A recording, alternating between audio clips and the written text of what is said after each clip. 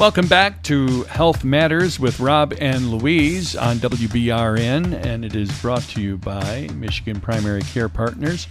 Just keep in mind that the things that we're talking about are studies and information that we find, and you do need to check in with your medical professional if there's any kind of health-related issues that you need more information on. This is just opening up doors for a lot of the questions that we have, and then you just go to your medical professional to find out more. Well, here's a question that was in a magazine I saw the other day, and this is a question I'm going to pose to you. Okay. Which would you say yes to first? And this is about being happy. What would you say yes to first? A, $10,000? Yes. Oh, sorry. You got to listen to the rest of the multiple sorry. choices. B, spending time outdoors. C, a full night's sleep. Or D, a full night's sleep on a bed of $10,000. Yes.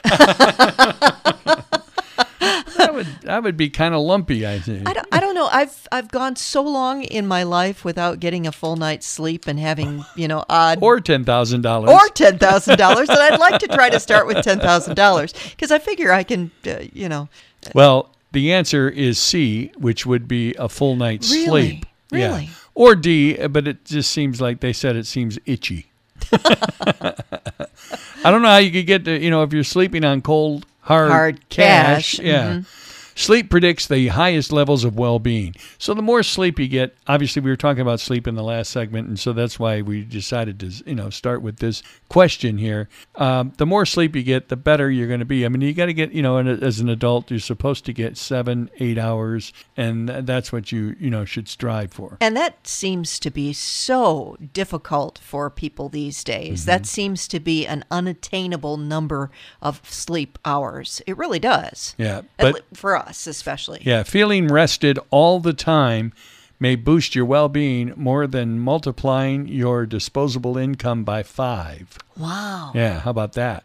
So, and spending some time outdoors inches up good feelings. And that's what we were talking about the last time. Get out and take a walk. And it'll also help you in your sleep habits. Yeah, it's amazing how the little things that you can add into your life will add to your happiness quotient. This is National Breakfast Month. September is, and some of the favorite breakfast foods that people enjoy, obviously. Breakfast is one of those meals that everybody seems to enjoy. I love it, and I think it's because it's special. Remember when you used to watch TV and the old-time shows where they'd all sit down to have an actual meal of breakfast? The Bob Newhart show, I noticed. She was always making eggs and bacon and stuff every morning. But if you really watch them, they never eat them. Well, that's true. Because usually Howard would come busting in, and then they don't get to eat. Well, and you don't get the opportunity to have a sit-down breakfast very often, and that's why I think people like breakfast foods so much and eat them all day long. Well, 43% of us have eaten breakfast, and some of us, 43% of us have eaten breakfast at all 3 meals. Do that. Yeah, and you can do that because the number 10 breakfast food is donuts. Oh, well, wait a minute. I was thinking actual food. That's like dessert, breakfast dessert. And see, I think that's why it might be a favorite time to eat is because there's so many dessert type foods that are in there. Yeah. Number 9, home fries. Home fries. Number 8, oatmeal. I love oatmeal, but again, if you put oatmeal and then you put brown sugar and all that stuff in it, you can make any of this stuff you can make really bad for you. Of course. Is it good? I eat my oatmeal in cookies. I do. And that's because of your raisin.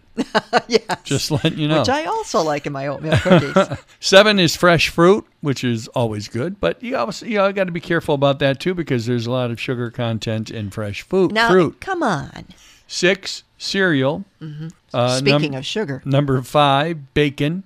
Bacon. Then 4, pancakes. Number 3, toast. Toast. And number 2, sausage. And the number 1 breakfast food, of course, is eggs. Mm-hmm. But then you have all the different ways, that people would like them prepared. 58% said it's one of their favorite breakfast foods is the eggs. Yeah. I like eggs. And the incredible edible egg. And all the different ways that you can fix them. Of course, breakfast has always, if you hear anybody talking about breakfast, it's considered the most important meal of the day with health benefits, and that's according to the breakfast people. I'm sure there's a group that that supports breakfast, and they say that eating a regular morning meal helps control weight and can guide us toward eating healthier meals regularly through the day.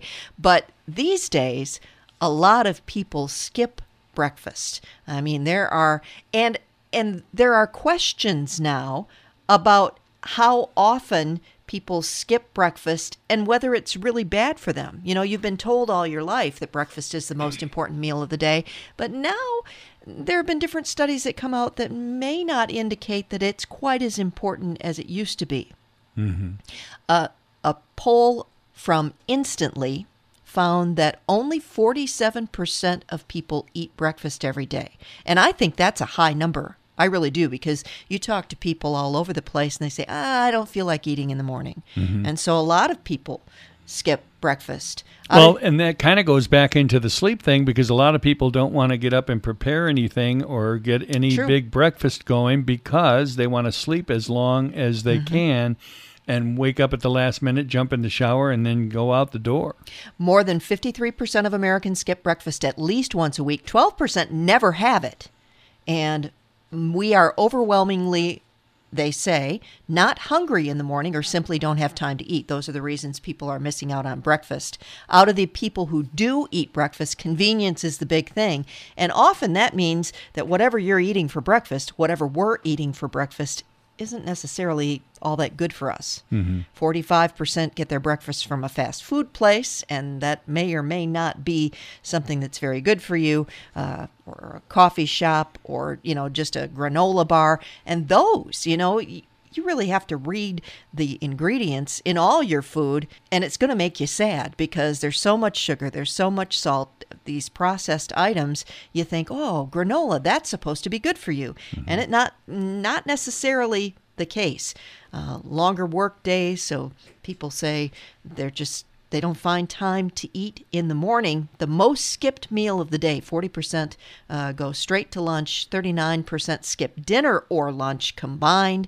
When we do eat breakfast, the most popular foods, like you said, eggs, cereal, but I don't think that's as popular anymore. And that's what people are eating for their breakfast. I wonder if you could pour milk on Triscuits and eat that. It'd be like shredded wheat or something like that. If I you don't could know. have that. I'm not sure. Dunk your Triscuits in coffee, maybe. They're talking about breakfast and people skipping it and how it's so important. But now they're saying maybe it's just the type of people that eat breakfast may just be healthier, not necessarily the meal itself. It says that breakfast eaters tend to have healthier habits, not necessarily because they're eating breakfast, just across the board. Now that throws the whole study off. I know. Well, there's so many studies coming out that it's really hard to say, well, if you eat breakfast, you're going to be healthy. That's not necessarily true. They say now that people who eat breakfast more are more likely to be healthier, but it may not necessarily be because of breakfast. They say that breakfast eaters may have other healthy lifestyle habits that explain it, have a healthier diet, more fiber and nutrition. On the other hand, they say people who skip breakfast, and this is just a study that kind of covers a small group of people. They noted that people who skip breakfast tend to smoke more, drink more alcohol, exercise less. And they say that breakfast eaters are just healthy people, so it doesn't necessarily mean that breakfast is the best thing for you.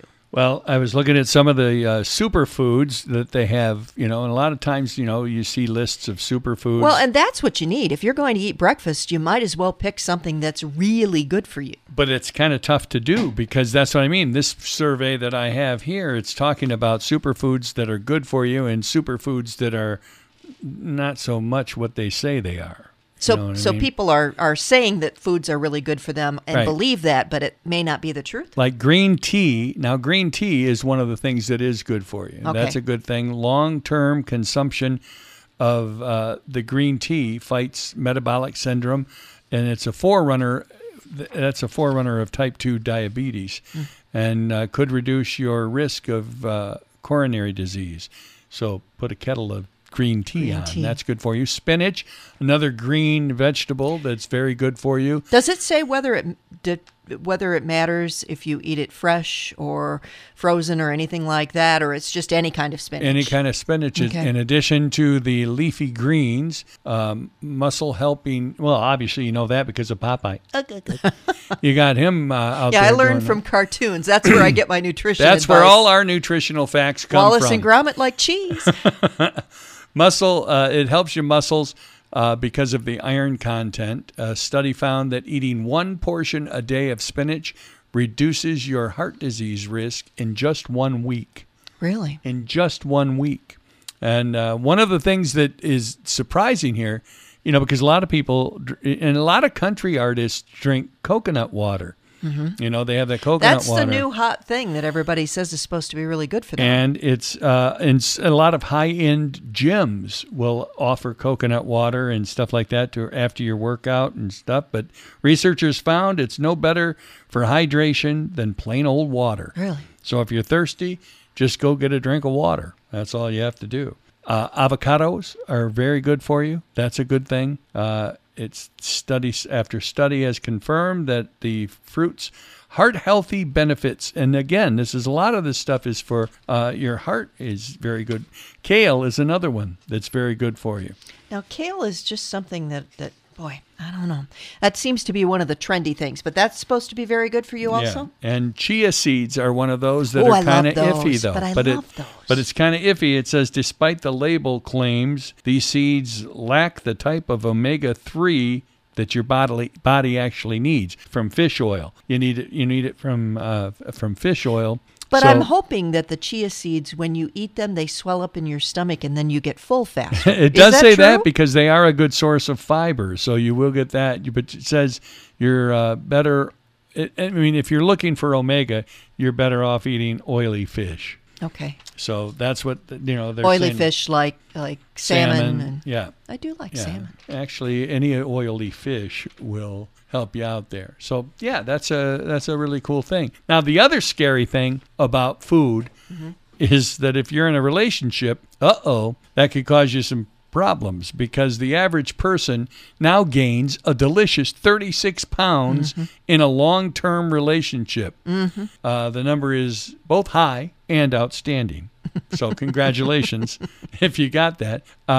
And we don't exactly wait to start packing it on. We gain 17 of those 36 pounds in the first year of a long-term relationship. Yeah. So all the people who are complaining about not being in a relationship, hey, Look, yeah, you fit in clothes.